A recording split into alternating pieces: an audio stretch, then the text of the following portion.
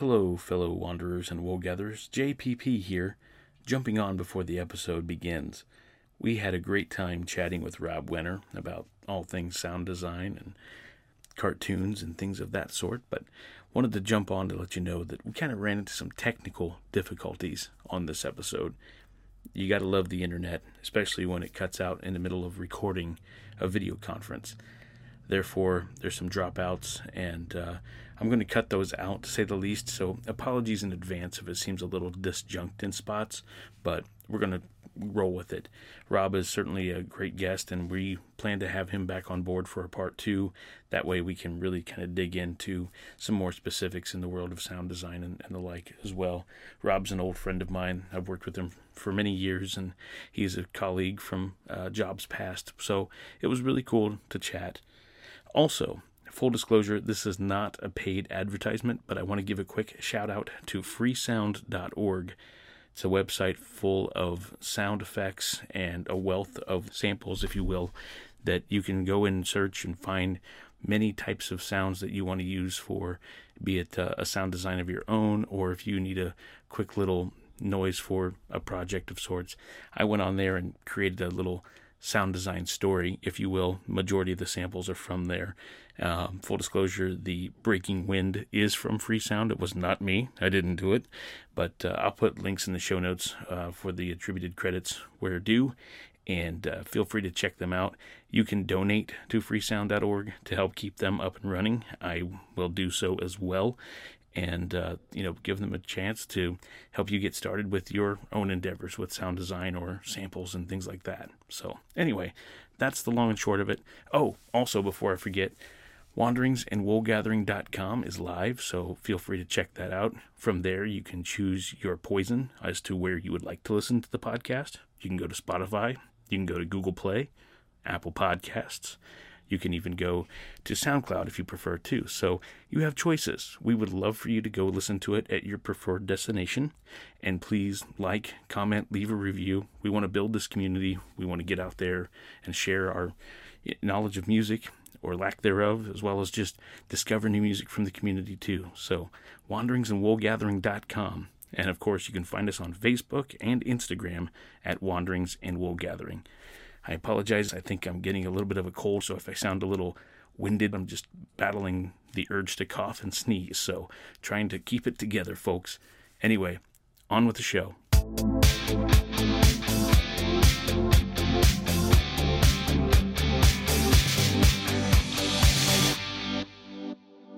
Hey, what's happening, everybody? Foggy's out on assignment this week. He'll be popping in here and there, but this is JPP, and with me, as always, is T-Bags. T-Bags, too hot for TV. What's up? Also got Metalhead Monday. Step inside into his mind. It's boy band time. It's Metalhead Monday. I feel like we need to do something about that boy band timeline. Like turn up the volume on that part, or yeah, right. Facts are facts. Let's not cross hairs here. And this week we have a special guest. we have some guests. I don't know what to say, but thank the internet for sending them this way. I don't know that they know what to expect, but Wanderings and Wool Gathering will treat them with respect. Nice. Ladies and gentlemen, Rob Wenner joins us today. Rob, Howdy. how are you? I'm good. How are you? Good. Rob, Thanks for having me. Hey, thanks for being on board and being willing to put up with us for a little bit of time on a Sunday evening. We brought Rob on board to discuss all things in the industry, sound design related, sounds of cartoons, sounds of Hollywood, things of that sort. He is an expert in the field, and it's nice to kind of break it up a little bit and talk about other sounds besides metal, besides rock, besides Tool, things of that sort, even though I'm sure it'll pop up in the conversation. So thanks for coming on board, sir. Sure. Thank you. Cool. Hey, sorry, guys. I hate to do this. I need to step away for 2 seconds, okay? Please be silent. I'll be right back. Good one. Nice.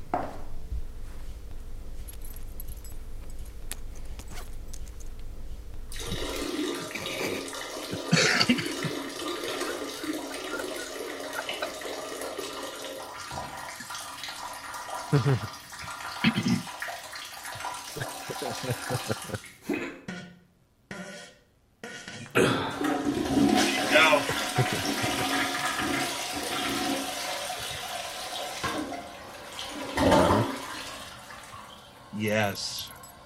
I'd expect that from Tony, but man. That was nice. Sorry about And the that. high heels are an added plus. You forgot a fart with push. Well, I made my wife do all the Foley work. I coached to the best I could. I'm sorry. By the way, I want that on my headstone. Fart with push. Fast track. I like to brag that I have a fairly extensive fart library. And a couple mics that I can't use anymore too. But yeah, it's a whole nother. I don't have a library. I have an arsenal, if that helps. No, there you go. Rob, ribbon mics and air don't mix. I'm sorry. I know. I should have read the manual and I didn't, but Well, it didn't take us long to get here. Well, Foggy's away, the boys will play. What can I say? Yeah, we don't have the ass principle keeping us in line. Right on. All right, cool. So, hey, now that I got that out of the way, welcome everyone. This is the show that does typically music reviews and music challenges and things like that. And today we're kind of taking it left of center, which is fine. It's good to have fun. We're going to start off with this week's Lester Bangs challenge. Which one of you gentlemen have that? Was that Teabags? Yes. Awesome. Cool. So, Rob, just as a quick recap here, he's going to read us a music review from years past and leave out some vital parts so it's not obvious. And it's up to us to take a guess and see who this reviewer was talking about. Oh, cool. Likely bad, but sometimes they're good too. So we'll see. I've been on a roll lately. Hopefully I can get this one. Yeah. Yeah, no kidding. He's going to end up on the prices right before we know it. Awesome. Cool. Take it away, Teabags. Okay. Well, I know we have probably a longer show, so I kept this one short. And this one doesn't really have a lot of bad or good. It's kind of straightforward. So one paragraph, and we'll see if you guys get it. Okay. It is. Acoustic Leaning, the new 7-song EP from this quartet, is subtle. Strings lighten, and there's a instrumental that is darkly gorgeous. On a couple of songs, the lead singer's vocals, owing as much to Styx and Kansas as the guitarist's guitars do to Black Sabbath. They evoke pathos as well as anger, yet this is hardly a light version of the band. I got it already. I repent tomorrow, he sings, wary even of hope. In nearly every song, the word home retchingly resounds and ache a bitter prayer. Let's let Rob take a shot before you go and sweep this home Monday. Man. Yeah, it's tough. Reminiscent of Styx? Some of the vocals owing Some of the to Styx. vocals are reminiscent of Styx. Yeah, I wouldn't hang my hat on that. Okay. But, So you're saying the reviewer has too much time on their hands? There you go. I'm just going to throw out Dream Theater, but I don't think that's right. Okay. I'll wait till all the votes are in. All right. I'm just going to be an ass and say Europe because I have no idea. Europe! What is that one? Awesome. Well, Monday, you were confident here, so let's throw your guess in here. Alice in Chains, Jar of Flies. Absolutely. Monday pulls it out again. Wow. He must was have read good. that. He read that review. What they, I was interested in seeing how, because we lived through that back in the day. So, Yep. But kind of what they wrote when you go from that heavy instrumental to that kind of acoustic EP. So, Yeah, all of that combined really was, 7-song EP, the Black Sabbath riffs, all of that combined, and I got it pretty quick. good job. Nice. Nice job. I was way off. Yeah, me too. What's funny, well, not funny as in ha-ha, but more like just ironic. I watched a video last night. It was Alice in Chains' final concert that was actually caught on High 8 and decent quality. And, it was a really stellar performance as far as Lane's voice was there, but he couldn't move. He just stood still. Yeah. And, the band did everything they could to give it 110%, but you could just tell he was just struggling to just stay up there. And even when he was walking away, he looked real frail. And it was real sad to see, because such a talent, such a band. And, it's just, unfortunately, the human element can get the best, take the worst and disintegrate the best out of a person is what I'm trying to say. And that was, a case in point for sure. And he is certainly missed. That talent is certainly missed. But, if there's anything I can say that, Alice in Chains is forging ahead, and it's good to still hear Jerry rip it. And, the new singer is doing a really good job. And of course, he doesn't sound like Lane to me, but he is, a solid singer. And it sounds like he's coming back to town doing a solo acoustic set in November too. They were just here with Korn a couple days ago. So might be interesting to see in that regard as well, because he is his own person, and it's awesome for him to be able to express himself too. So William Duvall, correct? Yes. Yeah. So enough of my tangent, but nonetheless, good choice, and good job, Mundy. We're gonna have to come up with a prize or something. But in the meantime, I'll keep it warm. Hey, that's a warm one for you. All right. Is it time for the weekly challenge? Yes. All right. So, Foggy will cut in here in a second and do the recap, but I'll kind of give it here. So he said to take a favorite piece of work, literary-wise, that would be adapted for TV or film, and come up with 3 songs that would accentuate it as a soundtrack. So, guest first, I suppose. Rob, if you've got your information handy, you want to give us your submission? Sure. Awesome. I picked a piece of literature that I've read a number of times, but I've read initially when I was in college, way back, a long time ago. Walden, or Life in the Woods by Henry David Thoreau. Nice. Yes. And there were 2 quotes that I pulled out of this too, that kind of resonated with me. And I always like to think that everybody has a massive hard drive between their 2 ears, and we store stuff in there, and sometimes we remember where it is, sometimes we don't. But these 2 things have always kind of stuck with me after reading this book. It says, I watch the passage of the morning cars with the same feeling that I do with the rising of the sun. And I'll explain that in a little bit, but just when I started getting to do sound design and do sound effects editing and recording sounds and that kind of thing, one of the things that I kind of tried to focus on is how to learn how to listen to sound and just listen to things that a lot of people just kind of blow off and take for granted during the day, that they don't pay attention to.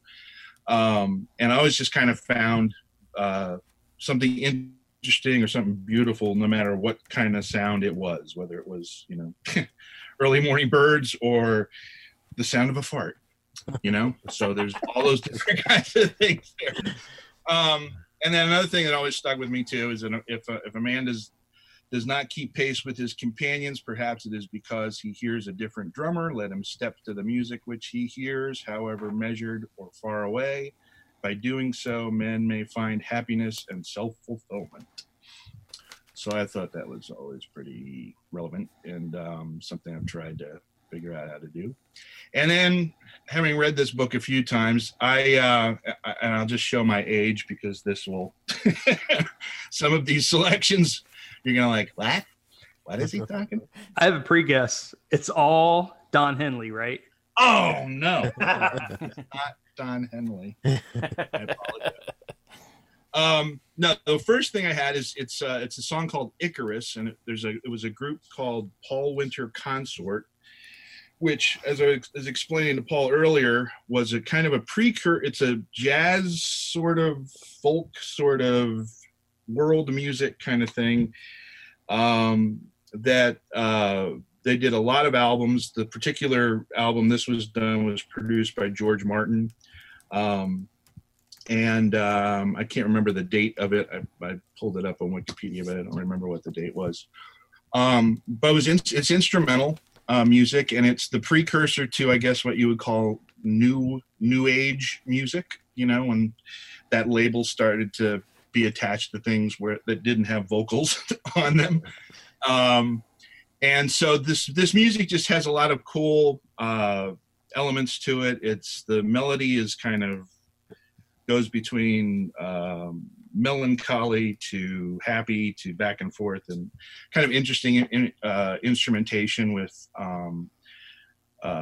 English horn and soprano sax, acoustic guitar, cello, tabla, percussion, that kind of thing. It's kind of a little, but every time I read the book, I kind of heard this music going on behind in my head when I was reading the book. So another one is Diamond Cowboy by the Boards of Canada. I'm a huge Boards of Canada fan. Yes.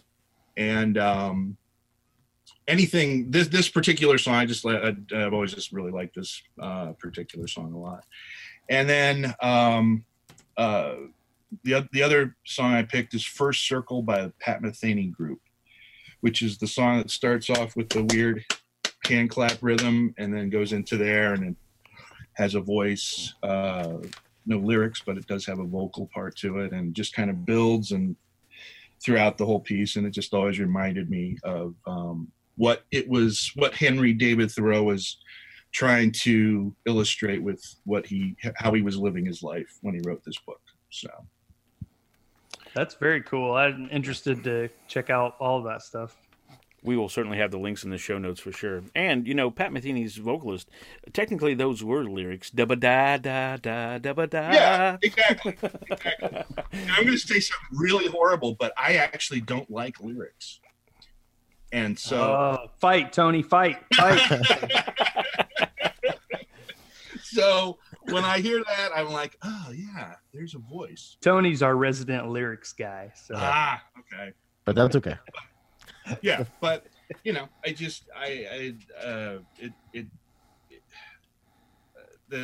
talk about that another time. But when I listen to those kind of boo ba boo ba ba ba ba ba, it doesn't put you. You're not getting anything from the lyrical information. It's just a melodic instrument. Yeah. Yeah, and Rob is like me. He's a musician, and a lot of times, if I'm speaking out of bounds, let me know. But you much like me probably dig into the production aspect, and sometimes It's like I don't need that deeper meaning right now. I want to hear what's going on with his guitar tone. Yeah, exactly. Basically, yeah. Yeah. So, exactly. but nonetheless, I'll go back and listen to words as well, and that sort of thing. So it's music is subjective, guys. You guys stay in your ring over there, and we'll tag team and wear the spandex and duke it out later. But yeah, I'll just let everybody do their thing, and we'll leave the spandex out of it. Yeah, I was ready to. I never thought I ever would hear anyone say that, but you just. Hey, T-Bags, did you already have dinner? Yes. Damn, I was going to serve you a turnbuckle sandwich. Nice. Anyway, sorry. All right. Metalhead Monday, your turn. Okay. I'm kind of I initially was not thrilled with this challenge because it was really hard, but I ended up nailing down one song to one piece of literature, and it just kind of got the ideas rolling. And I actually had to sit down and do some research on this, so I am ready to rock. All right. I chose what is probably my favorite book, 1984 by George Orwell. Mm-hmm. Excuse me. And there's a lot there. There's a lot there in 1984. It's not a huge book, but there's a lot going on. So, you have the whole thing with it's obviously written in the 40s. It's a dystopian future of what he thought 1984 might be like. And, it's like the government is pretty much in complete control. There's, Big Brother is always watching. That's kind of where that came from. And there's like vid screens everywhere that some of it is actually quite visionary, which that's one thing is like there's vid screens everywhere and they can see what you're doing all the time. So they can keep tabs on you, and everything is censored, and lots of propaganda stuff, and it's just a really great book. I don't buy it. I'm just kidding. I got 3 songs that I think would work. They've actually done a movie of this. I would like to see it as a series. So these might work with the series. The first one I came up with was a newer track from Metallica called Spit Out the Bone.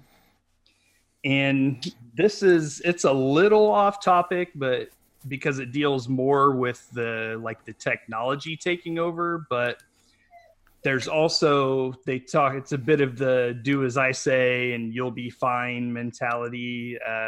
One of the lyrics says something about, they're basically saying, don't feel anything, don't think anything, we'll take care of that for you. And there's the kind of the worship of technology kind of reminded me of the vid screen thing and all of that. So I thought that one would work. Excuse me. The second one I came up with is a brand new song that just came out this Friday. It's from a band called Sacred Reich, and they have a song on their new album called Divide and Conquer. It deals a lot with pitting people against each other using like propaganda, misinformation, distraction, that kind of thing. They talk about distrusting those that are different from you. And one of the lines, actually two of the lines I pulled from the song.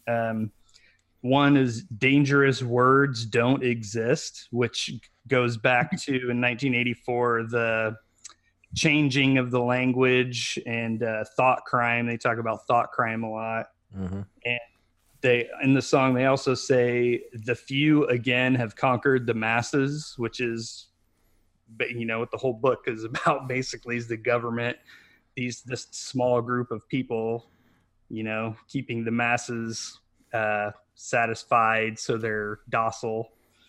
So I thought that song would work really well in there somewhere. And my last one is Testify by Rage Against the Machine. Mm-hmm. And this honestly never would have come to me, but I was kind of doing some research and looking, and if this song is not about 1984, it very well could be. Because you read the lyrics and it speaks on the media comforting the masses. It talks about everything you see in the news cycle and propaganda and this and that is comforting to you and keeping you down. They touch on working yourself almost to death for the profit of corporations, there's a lot of that in 1984. They, keep everybody working all the time. And this line right here is, I swear, this is the core of what this book is about. It's who controls the past now controls the future. Who controls the present now controls the past. And they do that. There's a lot of that. Actually, Winston Smith, the main character of the book, his job is kind of that. Like, they give him things to rewrite. He's essentially rewriting history. Like, they give him things like such and such happened and they want it changed at this, and he changes it and sends it out. So, that's exactly what's going on there. So those three choices I thought worked perfect, and I was pretty pleased with that. Cool. Yeah. 2019. Got it. Yeah, really. Yeah. I wasn't going to bring that up, but So you said divide and conquer. You know what came to my mind when you were talking about the some of the aspect of that? My mind went to duck season, rabbit season, duck season. Fitting for tonight's show for sure. Yeah. I'd actually like to see that as a series, Jeremy. I think that would. Yeah, the movie is okay. I've tried to watch it recently. It's really slow. It has excellent actors in it, and I think the Eurythmics did like all the music and stuff. Dave Stewart, but I think it could be updated and would serve it better as a series. Yeah, definitely. It could use Charlton Heston. Good luck with that. Get off my Facebook, you damn dirty propagandist. Sorry. Bags of tea. Do you want to go or should I go? Go ahead, Paul. Well, if you insist. All right, so let me adjust my mic here real quick. Be all important. Here's a little story for you. In high school, Mundy joined a sci-fi book club. Oh, yeah. Remember that? Yes, I do. And I think you referred me, like, if I joined, you got a little perk out of it or something like that. And I was like, yeah, what the hell? You know, I'll buy some books. I might read them. I might use them to stand up and get something off the top shelf. And I read some of them. In fact, when my sister was in the hospital giving birth to my nephew, I was in the hospital waiting room reading a book cover to cover. And that book was called The Harvest by Robert Charles Wilson. And I'll read kind of a summary here. Zoom in because I don't want to admit that I'm wearing bifocals. It says, do you want to live forever? The travelers asked humanity, and only 1 in 10,000 said no. Their ship had been in orbit around the Earth for a year, but their only communication came one night via an enigmatic dream of immortality, and the next day everything was changed. Most of the world prepared to put away their earthly lives as children put away their toys, and the few who remained fully human began to know fear. So basically, not to ruin the entire story, it's really intense, at least it was when I was 16, 17, but basically this alien entity, community of alien entities, I should say, came and gave humanity a choice on how they wanted to proceed with their fate. And so those who stayed on the planet lost those, it's not a snap from a glove, but it's certainly similar in that, people lost a lot of things, a lot of loved ones, and there were different levels of choices and paths that people could choose in their fate of eternity and whatnot. There was judgment and the like as well. So my soundtrack choice was really tough, I'm not going to lie, but I went with 3 tunes. It's going to be kind of a funny path. You'll see, Tony. You'll see what I'm talking about. Okay. But I chose the first song was "The Warning" by Nine Inch Nails. Yeah. Because it's saying some say it was a warning, some say it was a sign. I was standing right there when it came down from the sky. So that really just ties into that whole intro of the plot. Mm-hmm. That's cool. Yeah, and then from there, I was like, Year Zero by Ghost. Because at that point it becomes a new starting point for those that are remaining on the planet, and becomes kind of like a hell on earth because they've lost loved ones and they're trying to survive and that sort of thing. And of course it's certainly a scandalous tune in that it talks a lot about Beelzebub, Satan, and things like that, but nonetheless I think it would fit kind of nicely for the torment that some of these people are experiencing. My last tune that I chose as a lyrical aspect of it was "The Hunter" by Mastodon. All the love I've shown, given to the ones I've known. All the love I make is equal to the love I take. And all the life I've known, given to the life I've shown along the way. So at that point, they're reflecting and really, just kind of longing for everybody that's been in their path and, up to that point where there were no more. So, I think those 3 songs kind of shows the contrasting ways things could go down. And of course, you can't have a soundtrack without score. So I would certainly have Trent and Atticus come on board and add all the creepy soundscapes. Definitely. So to tie in the entire visual elements where there's silence and eerie prospects and Doom such. and gloom. I don't know if they could handle that. No, certainly not. It's a stretch. It's a stretch. Their work on The Price is Right, breathtaking. They actually did just sign on for a Pixar movie called Soul or something.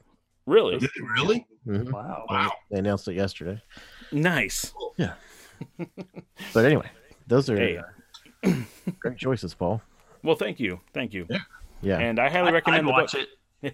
Yeah, it's funny because as a high schooler, it was certainly an easy read, but even to this day, I still have the copy. I need to break it out and read it again and see how it fares the test of time. Yeah. It's kind of cool because I've never read that book, so it'll be interesting if I get a book out of our music podcast. Right? Yeah. Right on. Teabag's turn. Okay. Yeah. So I chose "The Thief of Always" by Clive Barker. Oh, nice. Yeah. It was supposed to be a kind of a children's young adult book, but it's got some deep meanings in there. So Spoiler alert, because I got to explain the story so I can tell you why I picked the songs. But it's about a kid basically who's bored out of his mind, and it's in the month of February, and you know how kids are, you can't even think all the way to summer, and so he just wants to do anything at all, and he gets kind of taken away by this person that promises him like Christmas every day into this house of fun, and it's fun all the time, and eventually that he goes there just to stay a couple hours because he's not going to tell his parents, and you know, he stays there way longer than he even knows, and gets bored with all the fun, you know, and so comes back, and so much time has passed. He's lost all of this time, and didn't even realize it. So, anyway, I think we all can probably relate to that, you know, the passage of time. So what better thing to kick it off than Time by Pink Floyd, and especially, you know, Frittering Away, that kind of stuff. And I wanted to add a little bit of foreshadowing, you know, that there was going to be some doom and gloom at the end, or at least some, you know, introspection as to what just happened and things on life. So, but in the middle, you know, there's fun in the middle, and the kids having fun. So I thought Blue Christmas, doing a Christmas song by Bright Eyes, and it's got a kind of different feel to it. And me, cinematically, I'm thinking like, it kind of doesn't go, and that kind of creates some tension, you know. So, and hopefully, you know, in my head as it's being filmed, you can kind of see the fun start to wear thin and dull a little bit. So when he returns and finally kind of is all back there and realizes how much time has passed, I thought it could end with Disarm by Smashing Pumpkins, because he talks in there about, oh, the years burn, and I used to be a little boy, and all of that kind of stuff. So, you know, nice little cheery story for you guys. I love Clive Barker. I'm a big fan, and I've read several of his books. I have not read that one. Yeah, I've not read that either. Well, hopefully you muted me so you didn't hear the whole story, but it's also got illustrations in it, like not illustrations of like panels telling the story, but just like random illustrations from him, and it's really cool book. So if you can find a copy, pick it up. That's cool. I've always liked his style. It's kind of, most of what I've seen is kind of I mean, I don't know, it's definitely not realistic. It's kind of scratchy and, you know, a little more abstract. Yep, a little distorted. So how cool is it you chose Time by Pink Floyd, because I was listening to that earlier this evening on my way to pick up dinner. So oh, cool. It's funny that's a timeless song, actually. I mean, I think I always, whenever I think about that, I think about they're still getting a check every time that gets played on the radio. Yep. Imagine doing something in the 70s and still getting a check today every time. Thank you, residuals. That mailbox money. Yeah, no kidding. Now, if you wanted to make a parody of this Clive Barker novel, you could choose Time After Time by Cyndi Lauper. Oh, too much time on back to Sticks. Gotta always go back to Sticks somehow. Nobody's gonna throw out Got the Time. Joe Jackson or Anthrax, either one's good. Yeah. I just wanted to see the kids sitting there like moping time after time. Rainy window. Yeah. Exactly. Awesome. That's cool. Foggy, it's going to be his turn here, so we'll insert Foggy. For mine, when I chose this challenge, I had nothing in mind, but this week I was rereading Naruto, and it's 72 volumes, 9 chapters each. I think the video is like 700 30-minute videos to complete the entire story. And it's one of my favorite stories of all time. It doesn't matter the genre. It's just a fantastic story. And so it was easy to come up with 3 songs. Actually, I could have about 10 songs for it, but I'm going to go with 3 tonight. And the first one is just a song that encapsulates the entire thing. And that is Battle Symphony from Linkin Park, because the song just takes care of everything throughout the entire series. You've got all these factions warring together, and these kids, basically, which is a lot of them are, battling for the right to take on the next role that would come to them. And in the case of Naruto, it would be he wants to be the Hokage of the village. And so for him, I chose Tom Petty's I Won't Back Down because Naruto has this spirit. He's one of the best characters in all of fiction, and that he will never quit. He doesn't give up, and he never goes back on his word. No matter what he says he's going to do, he does. And he's so brutally honest that he's just an amazing character, and he will never back down. And the final one of my favorite characters in the series is actually one of Naruto's. He's like his Obi-Wan, and his name is Jiraiya. And one of the greatest characters. He is affectionately known as the Pervy Sage because he writes these love novels. Well, it ends up that one of these love novels that he writes has these clues for Naruto, which is kind of a really cool touch. And his death in the series, spoiler warning, is really dramatic. And it's a real tearjerker for most of the fans. So the song that I chose, because he is such a quirky character, is Weezer's The Greatest Man That Ever Lived. And if you know Weezer, you know that they are also a very quirky band, very serious, and yet at times can be very odd. So I thought it was a perfect choice for Jiraiya. So my three choices for Naruto are Battle Symphony from Linkin Park, Tom Petty's I Won't Back Down, and Weezer's The Greatest Man That Ever Lived. All right, that concludes. Thanks, Foggy. Really appreciate the insight and your challenge. All right, so Teabags, you have next week's challenge, is that right? Yes, I do. So I thought that since we talked about literature this week, that we should do some writing for next week. So, Oh boy! Wow. Pick one of the greatest live performances that you can find on YouTube, and write a concise review of that performance as if you were there. And then we'll read our reviews on the next challenge. It was the best of shows. It was the worst of shows. I said concise, Paul. Does it have to be from YouTube, or what if we have some in our library? And Like as long as it's shareable, so that we can show people. Oh well, yeah. Okay, I see what you're doing. Yeah, I got it. I mean, you could upload it if you've got something. Yeah, probably not. Okay. Just that I'm not going to do that. This challenge for this week, that was enough work for me. Yeah. Well, get ready. What Steve, Mundy is saying is, I can't make it next week. I'm going to have herpes. I'm sorry. Yeah, no. Steve will appreciate this because he's been trying to get me to write something forever. Yes. Well, I figured we could also put it on the website and kind of fill in some content. So, Yeah, that'd be great. Okay. Begrudgingly. Whoops. Oops. I turned the volume down. Begrudgingly. Challenge accepted. So Yeah. this is where we talk to Rob about always being prepared with your sound drops and all of that, right? Yeah. That's right. That's right. Because there's always, it's probably not going to be loud enough. Probably not playing back. Never mind. I hear it. Here's something. Yeah, it's not working. Sorry. I'm sorry. There's always this. Hey, there it is. Fart to push. I swear, if I type in "fart with push," it comes out and it lists about 25 of them, different versions of that. I mean, it's supposed to come out, right? Boom. See? Hello. Where's the rim shot there?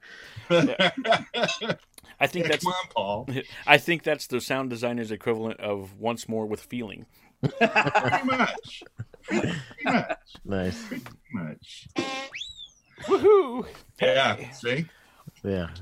Right on. It is time for the meat of the show. Now we're going to get into the Q&A with Rob Wenner. Rob Wenner, you've been here for a while here, so thanks for sticking with us through the challenges and all that stuff. That was a lot of fun. Thanks for letting me do one too. Yeah, it's awesome. It's really good to get in the person's mind and learn about music or learn about what fires them up and that sort of thing for sure. And that ultimately we've all discovered new music because of the conversations we've had and even digging into Sure. rabbit holes and that sort of thing. So it's great.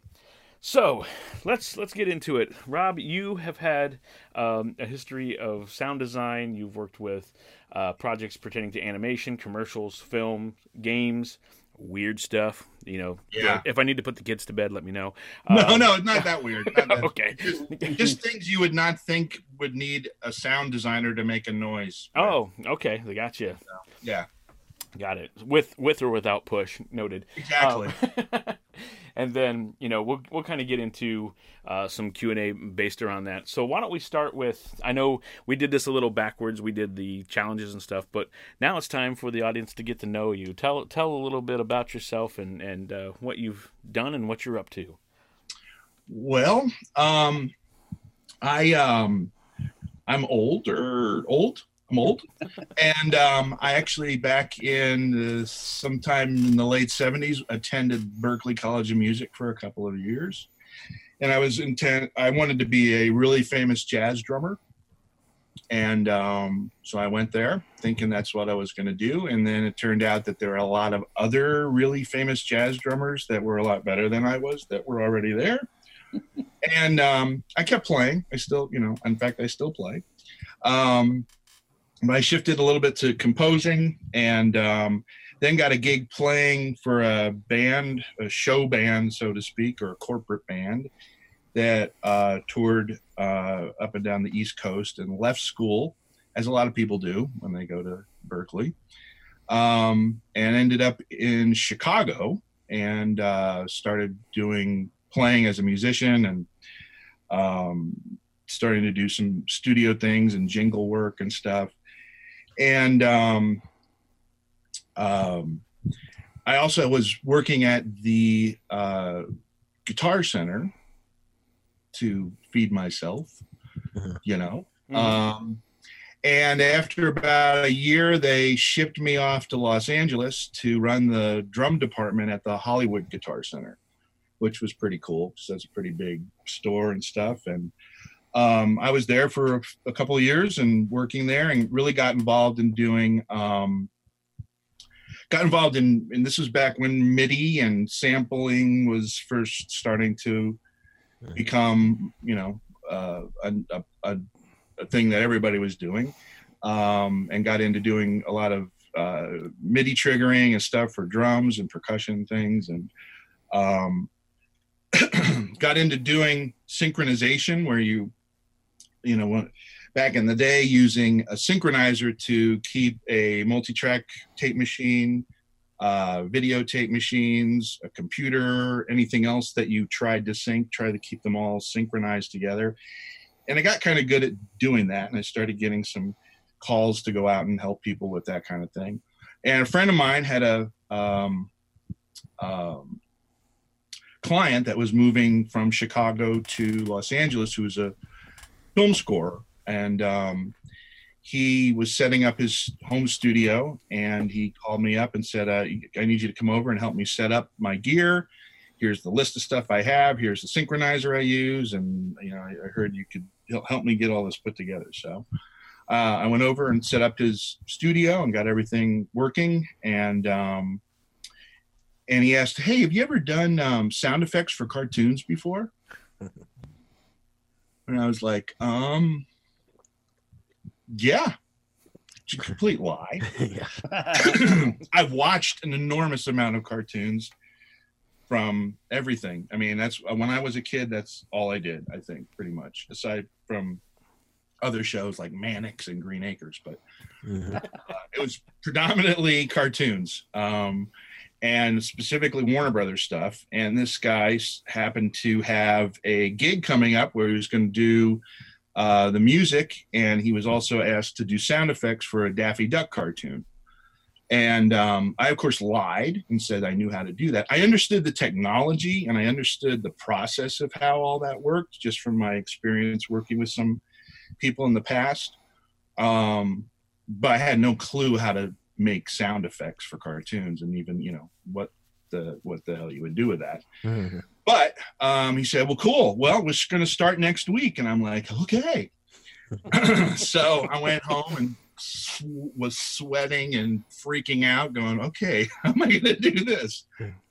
And we got through it. It was thing called Quack Busters, which was kind of like a rehash of some of the older Daffy Duck cartoons and a couple new things. And so at that time when we were working on this, I also was able to get access to the Warner Brothers sound effects library on the lot at Warner Brothers.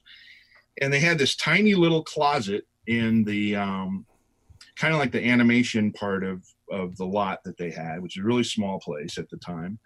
And it was this closet of mag stock of just sound effects that were all the original sound effects that were recorded back in the 40s and 50s when they were doing all those cartoons.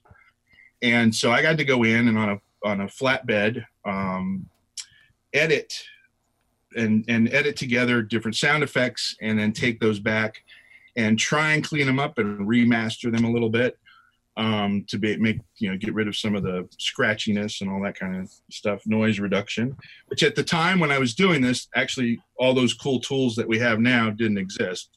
So it was a lot of gating and EQ and all kinds of stuff to get that stuff to sound not new, but just to clean it up a little bit. I can only assume that sometimes you had to move a fader just in the nick of time to get rid of something. Oh, absolutely. Yeah. There was no automation or nothing like that at all. It was pretty ridiculous and very time consuming. Sure. But what I learned out of that experience, I was kind of locked in that little room for about 3 weeks.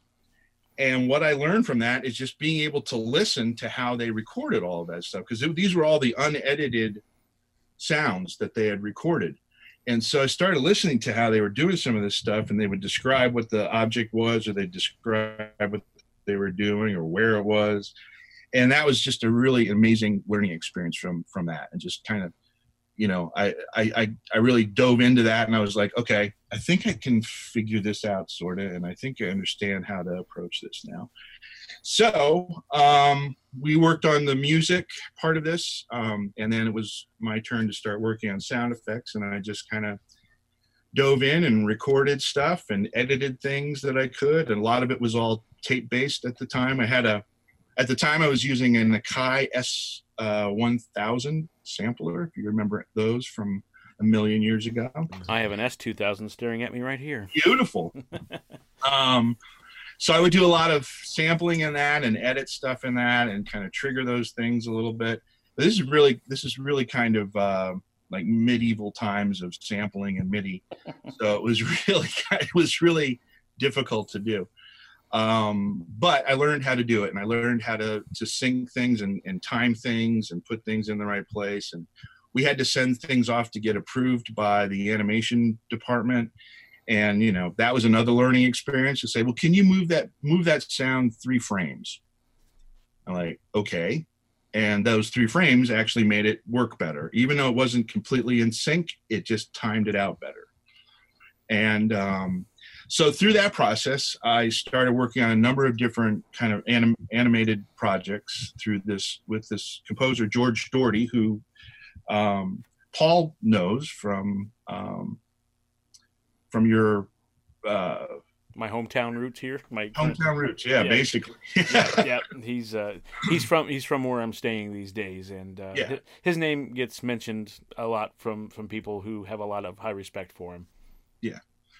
And we ended up working on a number of different projects, and worked on a live show called Bugs Bunny. It was originally called Bugs Bunny on Broadway, and then it's morphed into Bugs Bunny in Concert and Bugs Bunny at the Symphony. It's basically a live production that performs with a symphony orchestra, and redid all the sound effects and remastered the dialogue, and so it all plays in sync with the orchestra playing the music, and the orchestra's on a click track, and it's this show started back in the 80s, and we were on Broadway for a short time, and then went out on tour, and I actually worked for the show for about 18 years. That's how long it's been going on, and it's still playing around the country, around the world. So, but that kind of got me in connection with doing stuff with Chuck Jones, who was one of the original animators of Bugs Bunny. Legend. Legendary animation director.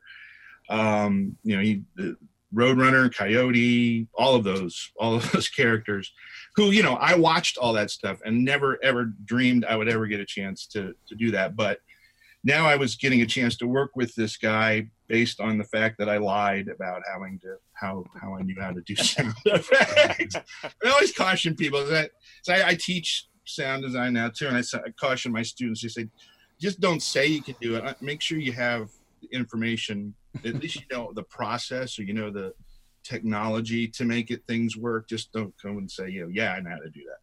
Make sure you have something you can take out of your pocket and go, yeah, here's how I can figure out how to do this. So anyway, so I had a chance to work with him for about 10 years until he passed away, and worked on a number of projects with him. Any animated things that he did in film, like for Mrs. Doubtfire and a movie called Stay Tuned, and then we started doing some new animated shorts that were theatrical shorts that played before Warner Brothers films. And then I worked with him on one of Warner Brothers' first web-based Flash animation series that was called Timberwolf, and we did about 15 episodes of that, which was kind of cool. So from that point on, I just started doing more animation things and those type of things, and commercial spots, and anytime commercials had animation in them, I ended up somehow doing some of those commercial spots. If you've ever played Roadrunner's Death Valley Rally on the Sega Genesis, I did the sound effects for that, which was really weird at the time. And then I've just been fortunate. I've always just loved making noise and figuring out how, you know, people somehow figured out to pay me to sit and make noise, which is kind of bizarre when you think about it, and hard to explain to people who don't understand what all of that entails. But I've always really enjoyed that a lot. And I've done some weird stuff. It's like, you know, I got, since I had access to a lot of the Warner Brothers sound effects that weren't commercially available, meaning you couldn't go out and buy a Warner Brothers sound effects library. There were certain sounds that they kept that they considered signature Warner Brothers sounds, like the Roadrunner Meep Meep, Bugs Bunny's Carrot Crunch. Anytime I would say, "What's up, Doc?" and take a bite of a carrot. And so I started getting these really strange jobs from Warner Brothers, sound effects. And one of them was something called Talking Tees, which they basically licensed Warner Brothers characters to a t-shirt company, and they made t-shirts where when you push a little button on the t-shirt, it would make a sound of that character, for like the Tasmanian Devil spinning around, or the Roadrunner, or the sound of the coyote falling down off of a cliff. That kind of thing. And so that was, you know, I just started doing some strange things where I'm like, well, you know, you're right. Where would those sounds come from? They don't kind of fall out of the sky. So somebody had to figure that out. So I ended up working with a company in Taiwan and getting those put onto chips and all that kind of stuff. And then from that, I started doing other strange things where I had to do a singing frog, a stuffed frog that would sing college fight songs. And this woman had started this business, and she got licensing from all the Big Ten universities and all of these other universities, and to use their college fight song and their logos, and then, you know, the colors and all that stuff, and had this stuffed frog. And when you pushed his hand, he would croak their fight song. So I had to sit and do that, which was really strange. But that went on for about 2.5 years, because she kept saying, well, here's one for University of Alabama and University of Miami. And I'm like, really? No? Okay. So it was kind of weird. And so, you know, you mentioned Mailbox Money earlier. This was kind of my version of Mailbox Money. Coming up as like, wow, all right, here's another 10 schools that I didn't know had college fight songs. and now this frog has to sing them. So it was a combination of me croaking and some sound effects that I edited together, and then I would just do a MIDI file of that and play them back and time it out right and make it funny sounding, and it was just very strange. So, but that again, it's going back to someone was paying me to make noise, which I thought was pretty funny and odd. So. Yeah. No, that's cool, because it's Great. obviously a unique identifier. It's a niche market, and there was obviously a demand for what you did.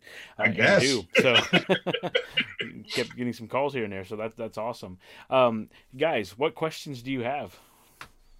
One that I thought of, you're talking about working on all the Warner Brothers stuff and working with Chuck Jones and all of that. Do you ever get like a kind of, I don't know if overwhelmed is the right word, but do you ever have time to like sit back and think about the legacy of the stuff you've worked on and all of that, the history of it? And does that kind of, has that ever gotten to you or shaken you or intimidated you or anything? The only, I will say I've had a chance to work on a lot of cool projects and work with people I never ever dreamed that I would work with. But I would think the one thing I did that really, it took me a couple of days to realize what had happened, but I had done a few things for the website Jib Jab. Okay. Year in review video. An animation thing, kind of their stylized animation that they would do, and I did a few of those, and they used to premiere them on the Tonight Show with Jay Leno. And what was really weird is, I was working on this. I knew that they were going to play it somewhere. I didn't really realize it was going to be on the Tonight Show, but I'm working on the sound effects and stuff, and I'm doing some funny noises and stuff. I thought, that was pretty cool. And submitted it, and they mixed it, and everything was good. And then they sent me an email. So, just to let you know, we're going to premiere this on the Tonight Show tomorrow night. And I'm like, really? Like, on the Tonight Show, you mean? Yeah, we're going to be like the second guest in. I said, oh, okay. So it kind of freaked me out because at that time I had just moved. I had a couple studios down on Music Row here in Nashville when I moved to Nashville a number of years ago. And eventually decided, I didn't really have a lot of clients that would come to my studio. Most of them were either on the West Coast or New York or wherever. And so I was like, why I don't need to be here and paying all this rent and blah, blah, blah. And so I moved my studio home into a spare room that I have. And it just struck me really odd that I had just been doing this in my house, making these noises in my house, doing some weird noises in the backyard. And my neighbors are going, what the hell is wrong with this guy? We know he does something in the music business, but he's always out there making weird noises. And so when it came on, I'm just sat back and I'm like, wow, that's bizarre. Because there's like millions of people watching this and I just did these weird noises in my house. And that kind of hit me. I was like, wow, that's pretty ridiculous. So, yeah. I've never taken for granted the people I've had a chance to work with, and just, I really, that's the first time that it kind of hit me. I was just like, wow. Because I've been able to keep busy, and I kind of roll into the next project, and I don't necessarily always, have time to sit back and reflect that much. But that was one instance where I was like, that's crazy. Yeah. How did that happen? So very cool. My question kind of comes along the heels of just that. You said like just doing that inside your home, like, so everyday life type of stuff, like, I know as a writer, I might think of something and I need to write it down, and Paul's seen or heard something, and absolutely. Like, okay, I keep a Zoom portable recorder in the trunk of my car. And I also have a mic that I keep with me that I can clip onto my phone if I hear something. I'm always going out and doing that. People ask me, well, what church do you go to, Rob? And I go, well, I go to Home Depot Sunday morning. And like, okay. And I said, it's not, but it's not for what you think. I actually like to go to Home Depot or Lowe's or one of those, something like that, and go and record sounds. And, you know, I'm walking around with my headphone on and my portable recorder, just recording stuff. And I, you know, of course, I've been stopped a few times, like, sir, can we help you? Is there a problem? Can you just drop that board for me real quick? Exactly. With push. So, I have to, yeah. Can you do a fart with push, please? So so I have to go in and kind of introduce myself and just say I'm here just collecting some sounds, and that's one of the horrible. There's a good thing and bad thing about that. Mm-hmm. I have trouble sitting and watching movies because I'm constantly zeroing in on those sounds, and hopefully it's not stuff that was cut in from a sound effects library that has been around forever, because I immediately hear that and I go, oh man, that's from the Sound Ideas 6003. Yes, track 2. You know, it's just bad. It's bad. And it takes you out of the story, right? I have a follow-up question about that when you're done. Yeah. Okay. So yeah, I mean,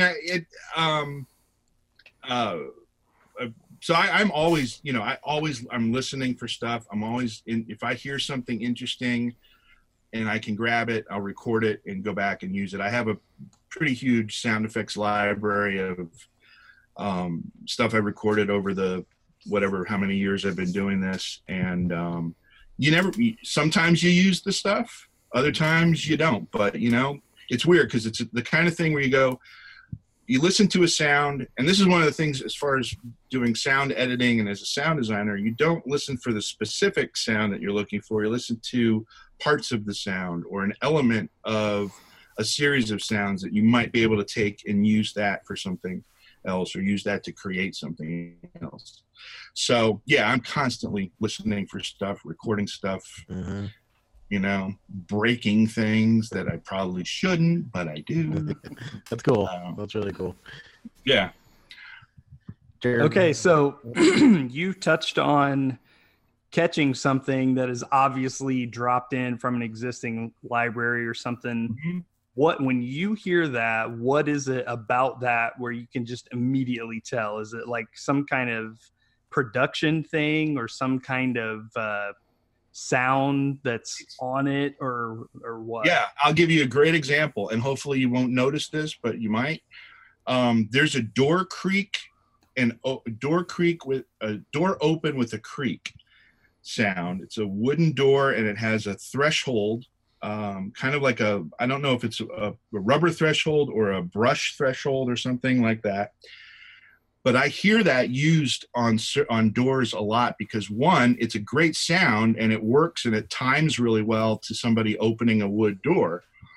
But I hear it a lot, and that it's a sound that I've just heard over and over, and I know exactly what library it came from. And it's not necessarily the pitch of the sound; it's the elements of that sound. And you're like, okay, wow, they couldn't just get another door or make their own door or whatever.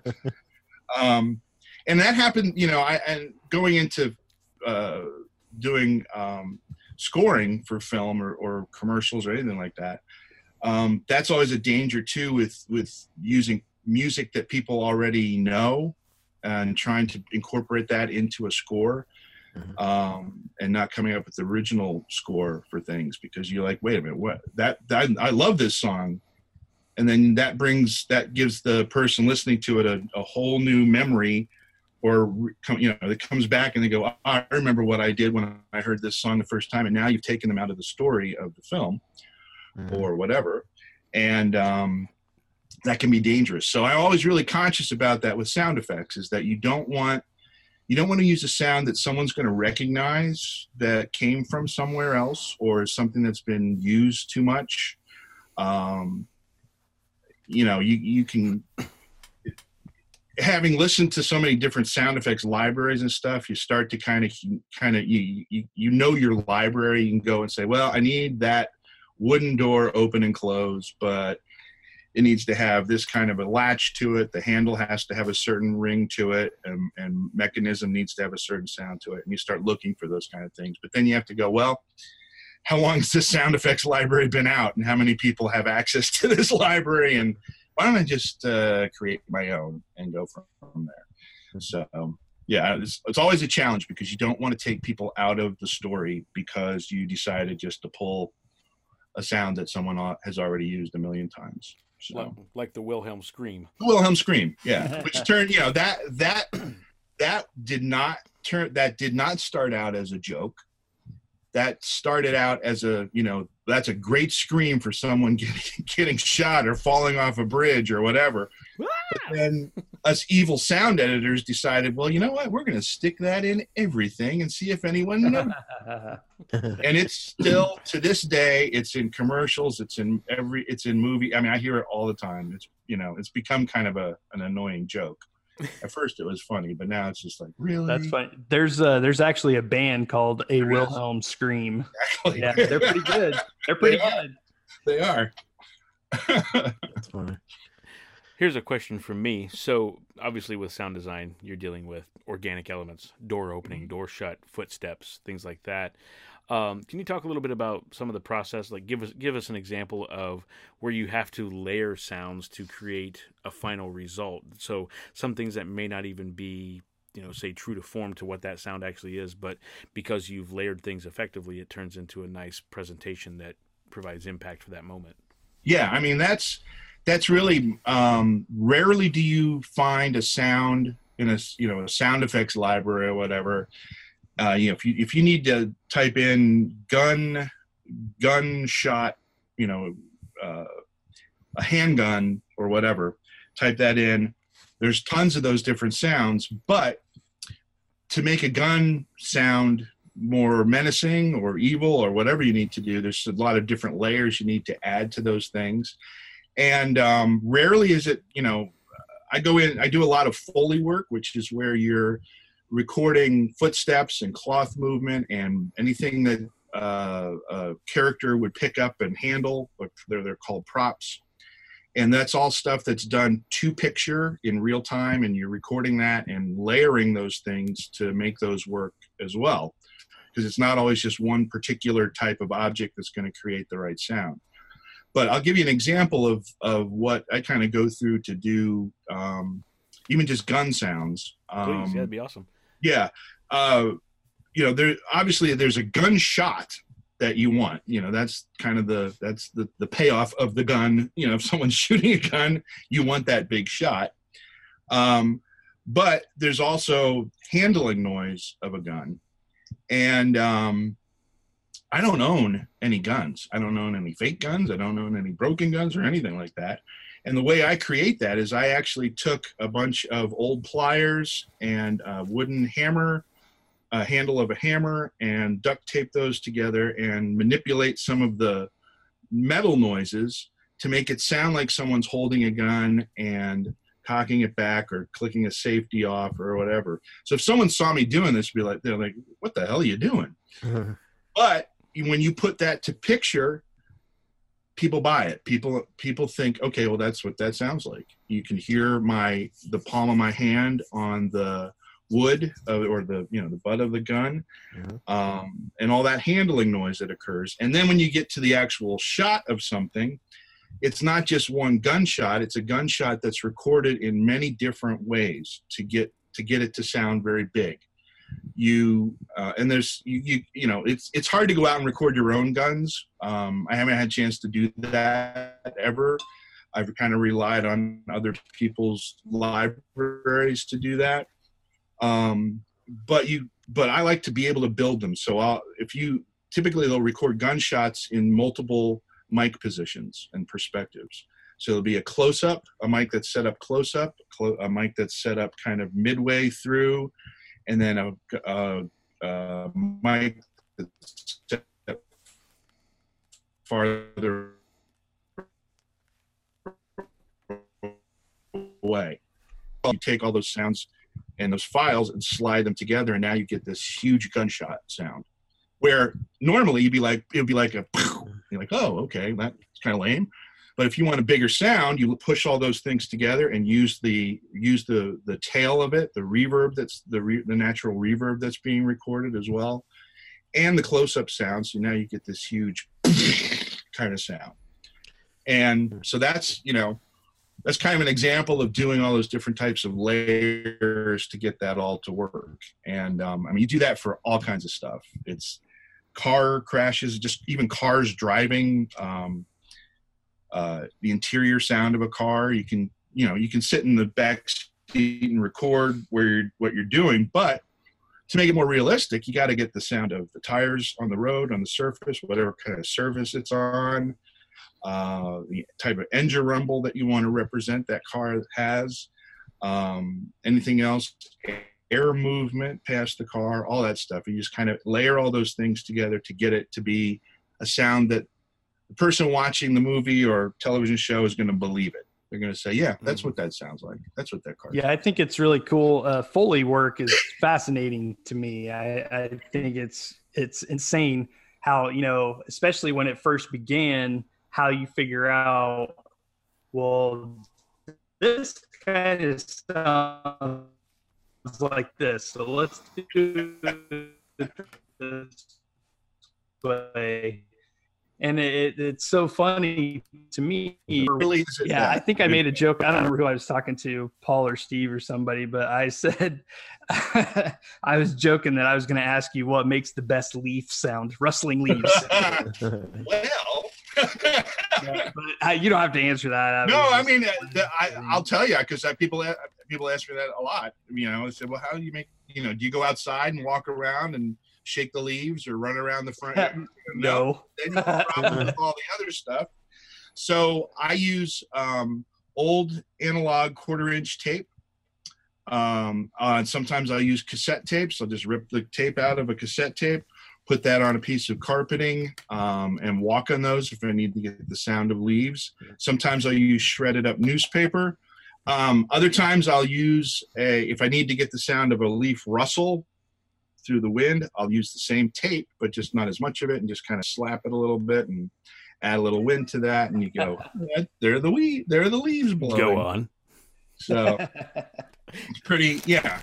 I mean, that I had a chance to, when I was still living in Los Angeles, I had a chance to go and watch a couple of some of the greatest Foley artists that were working. I kind of got to be a fly on the back of the studio wall and watch them work, and it just blew me away. And I really got into doing that, and I do that all the time. And that's pretty much that's from dialogue, sound effect, sound design, and then Foley, and then music. It's kind of those 4 things that I always do. So let's say I go to the grocery store and I go to the deli in the meat section. What thickness and grade of steak do I need to get the best punch?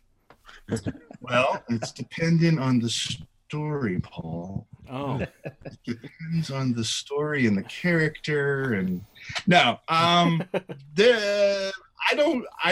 think I mentioned that I've done that in the past. I've actually used pork butt. A good T-bone is nice. There's so many things you can say about that, but let's just move on. About four phone books when you still had phone books. I haven't seen a phone book in forever.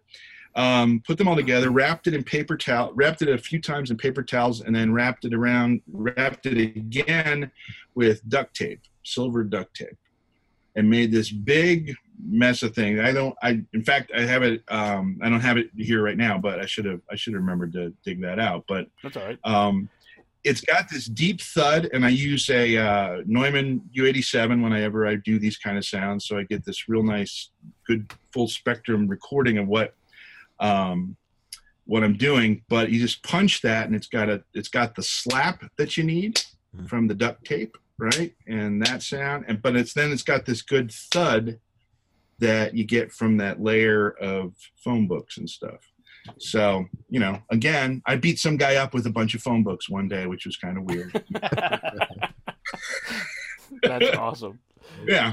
And, you know, I mean, and frozen vegetables, frozen fruit are great for bone cracks and really horrible sounds like that. Mm-hmm. So are pine cones. I have a collection of pine cones I grabbed from the neighborhood and people see me walking around with a little bag and I'm picking up pine cones, like, oh, he's into arts and crafts. I'm like, no, I need to snap some guy's neck. I mean, kinda. You are creating something. What can I? Well, if someone was to walk in there, they go, man, we need to call somebody because you need some help here. I go, no, don't touch anything. I'm a Foley artist. Back. Hey, JPP jumping in here. As you can tell, it starts getting a little choppy with Rob's dialogue, and he starts dragging out like he's some sort of crazy sample. That's the internet for you when it cuts out completely. So I lost connection. I dropped out of the session altogether and jumped back in as quickly as I could and started recording. So what you are about to hear is them in the middle of a conversation and finishes out the episode, essentially. Normally, not to get too in the weeds, I have individual tracks and I'm able to mix and blend a little more effectively, but because of the nature of the technical difficulties, this is one bounced track that came from the video conference software. And so apologies for any kind of quality and mishaps that may occur, but at least we were able to still continue on with the conversation overall. Again, if you like hearing this type of talk about behind the scenes and more of the technical aspect of audio and production, please comment and let us know. We certainly would love to dig further with these types of conversations with people in the industry. Also, if there's any type of albums out there that you'd like for us to talk about that we may not be aware of, please leave a comment and let us know too. We're always scavenging the internet looking for new music, and sometimes it's through word of mouth where we hear some really cool gems. That's how we found Beauty and Chaos. So please leave us a comment and let us know. All right, enough of my babble. We're back to the show. Just made me crazy. Work. Yeah. Because when you get into doing dialogue editing, a lot of times you're taking one word from one sentence, another word from another sentence, and you're putting those things together. If it doesn't, if the takes that you have doesn't fit the script or fit what the director wants, you go into micro editing and just, pulling all those kinds of things together. And so that's what we were doing. It was pretty crazy. So, wow.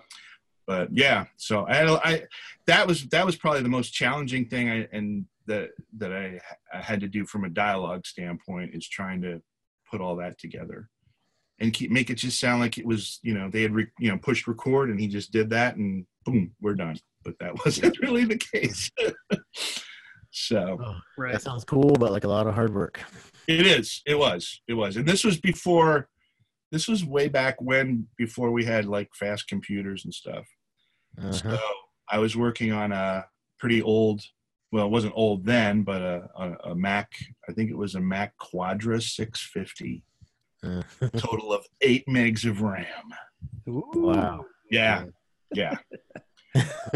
So, and it was slow. It was painful, but we got it done. So.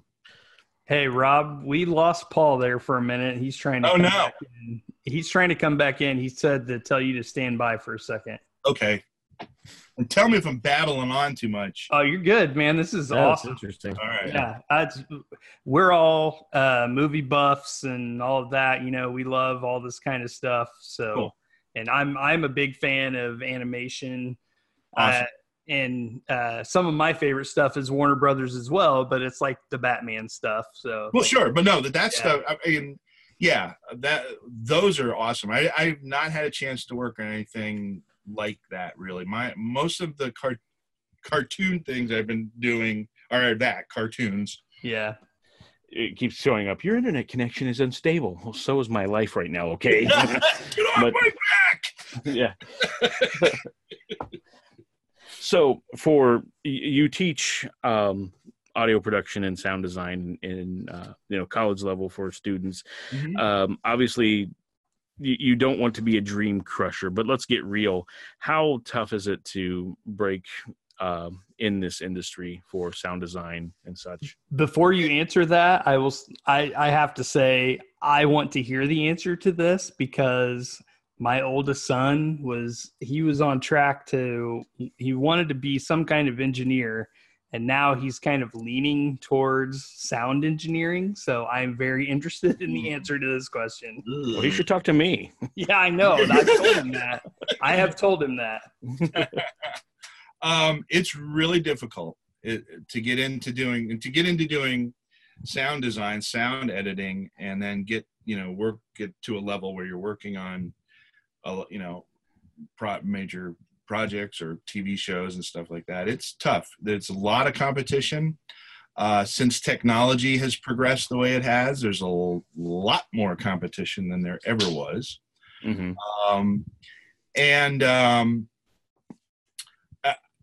You have to put yourself in a place where they're doing that kind of work.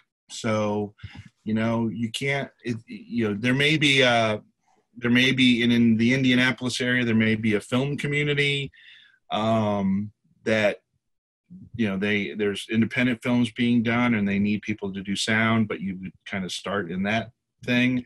But to really get into doing this and being able to try and make a living doing this, you have to be in a part of the country or part of the world where this work is being done. And it's not an overnight thing. It takes a long time to break into it. I was in the classic right place at the right time kind of scenario when it happened for me. And then of course I lied, which I don't recommend people do. But like I said, I had knowledge of the technology involved with how to make things work. So that helped me out. But it's not an easy thing to do. When I'm teaching this kind of stuff to people, hopefully they see how hard the work can be and how time consuming it is. And it's not just a matter of going to Pondify or going to YouTube and finding a sound effect and dropping it in wherever it needs to be. It's a lot more work to get it to another level and more of a be able to make this a creative endeavor as well. And so, I certainly would never crush anyone's dreams, but I try and make it really clear that, one, this is not a job for everybody because there is a lot of work. You don't get a lot of money and a lot of fame and fortune because honestly, when's the last time you walked out of a movie and said, boy, those footsteps in that film were awesome? No one gives a crap about what they are. When they're not there or they're missing, that's when the audience goes, something's wrong with that scene. I think there's something wrong with the audio, maybe. If you did something wrong, someone's going to find out. But when you do stuff, and I always try and explain to you, I don't do this because I think I'm going to, get famous or whatever. I do this just because I just love to do this. That's a little dog making that noise. Charlie, park it. All right. So I'm trying to be very realistic. I've had a few students go on to work in the field, which has been, for me as a teacher, is very rewarding. One of my students ended up at Skywalker Sound and has worked on a number of films there, which was really cool. Actually, 2 students I've had. And a couple other people have gone to work in New York or even here in Nashville as well. And, but, out of 100, 200 or so students, that's just 5 or 6 people. But, they were students who, even when they were in school, they put that extra time in. They didn't wait to the last minute for a project to be due and go, oh, well, here's a couple of sounds. I'll just drop them in and boop, there it is. They understood the process. They practiced the process. They worked on it. If they got to a point where they thought it was great, they went back and listened to it again and said, okay, I can change this. I can change that. I can change that.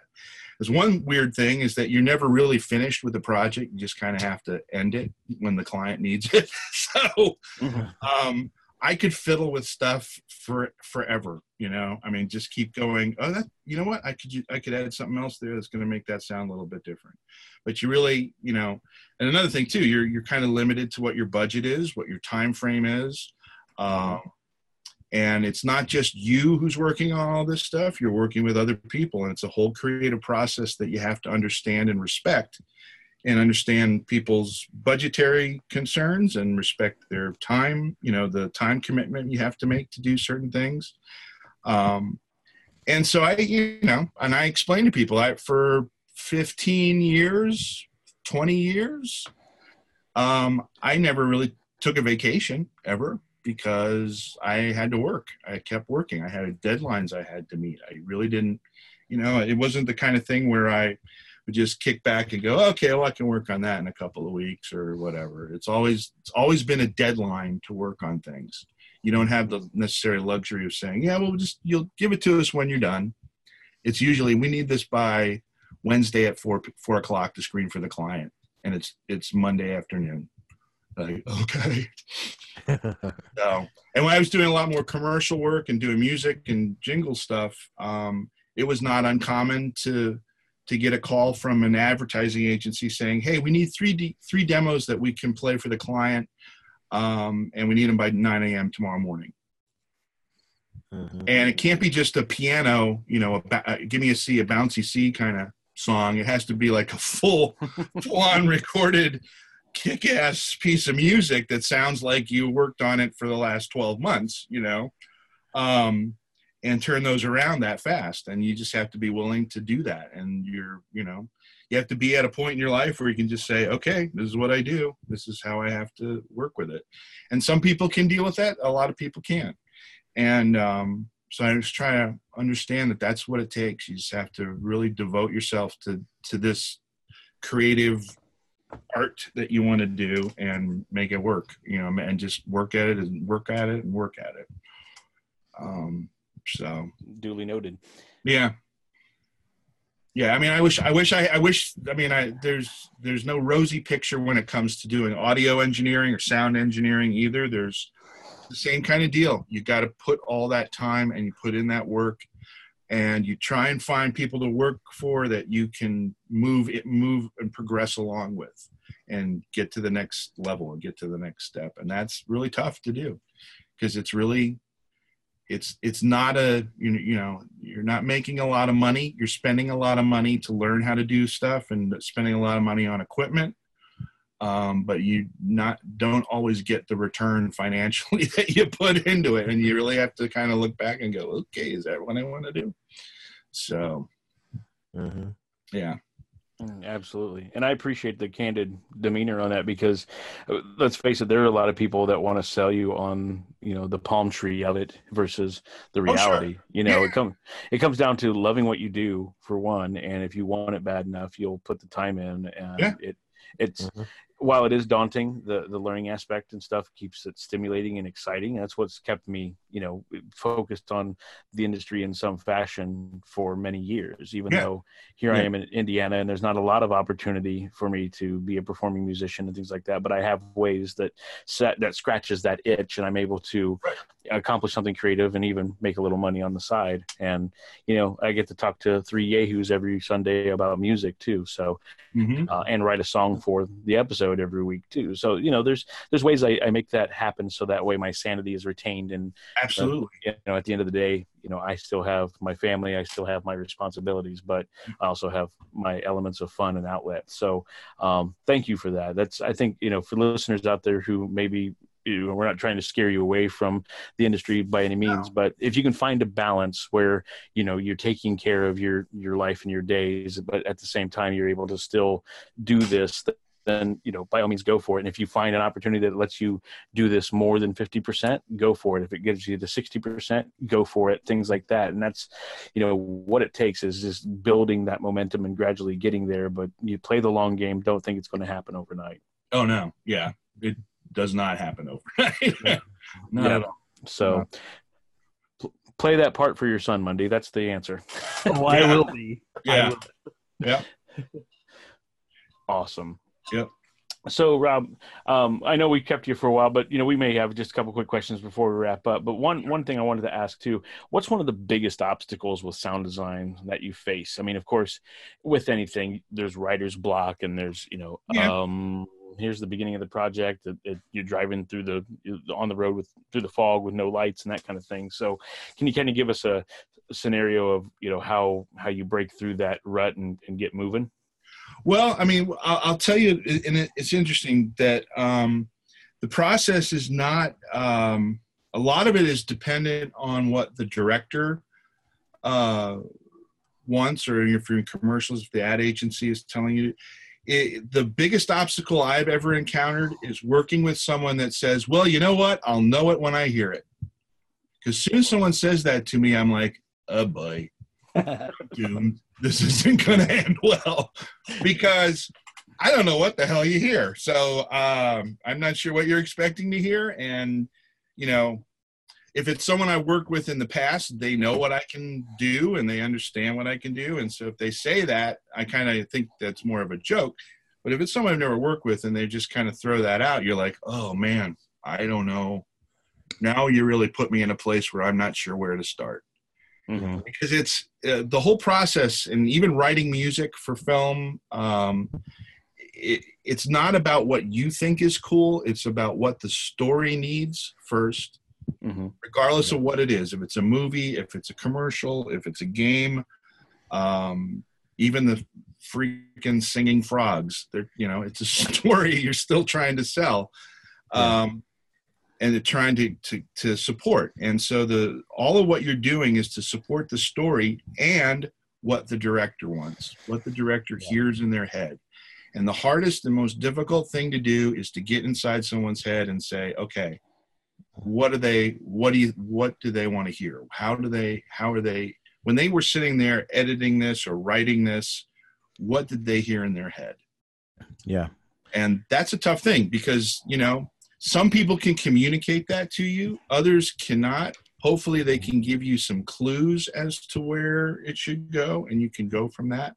But if someone just has no idea, that is probably the most difficult, and you just kind of start throwing stuff out and see what happens. Can I humbly offer you some advice on that? Yeah. I would just slap some tape, punch a phone book, and send it to him. Go from there. There you go. Think of that. Do you like that? Yeah. That fit? No, it didn't. Get it? No. More descriptive. Client. Just somebody fighting in the leaves. Exactly.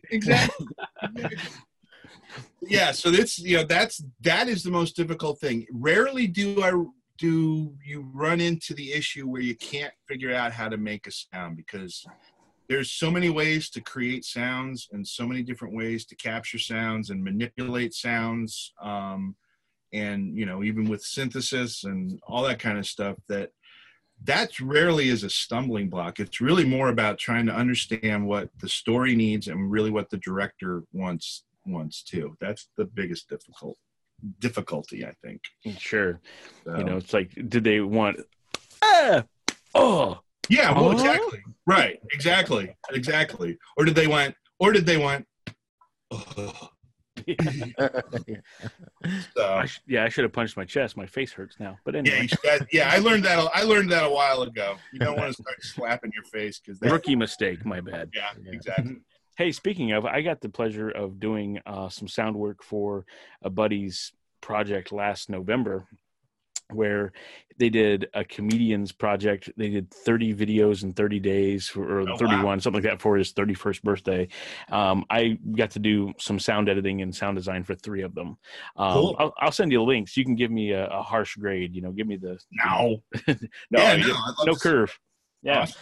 Yeah, so they're certainly college level humor and highly inappropriate. So I won't. They were fun. Yeah, they're fun. But so that was a cool little bit, to say the least. My favorite one was Tiny Bathroom Concert. It was a jab at NPR's Tiny Desk Concert.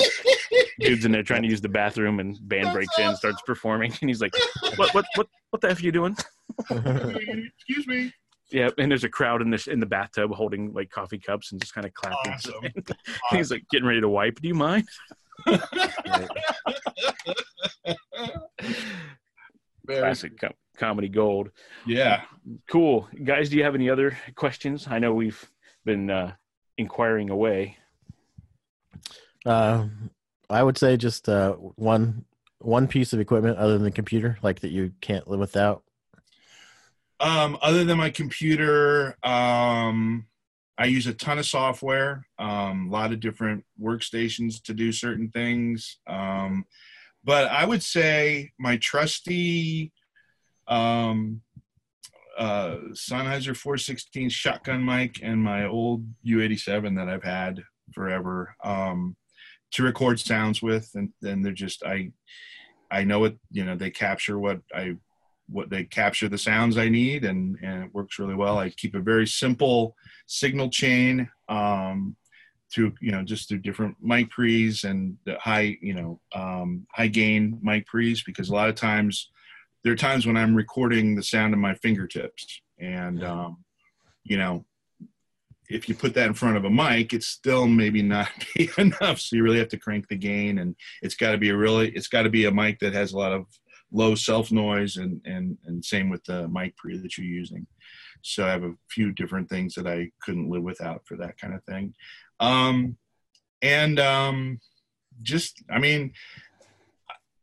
really kind of become a lot more, I kind of took a little bit of a break for a few years, and from doing certain things and doing some projects, and just kind of started ramping this stuff up a little bit more in the last couple of years.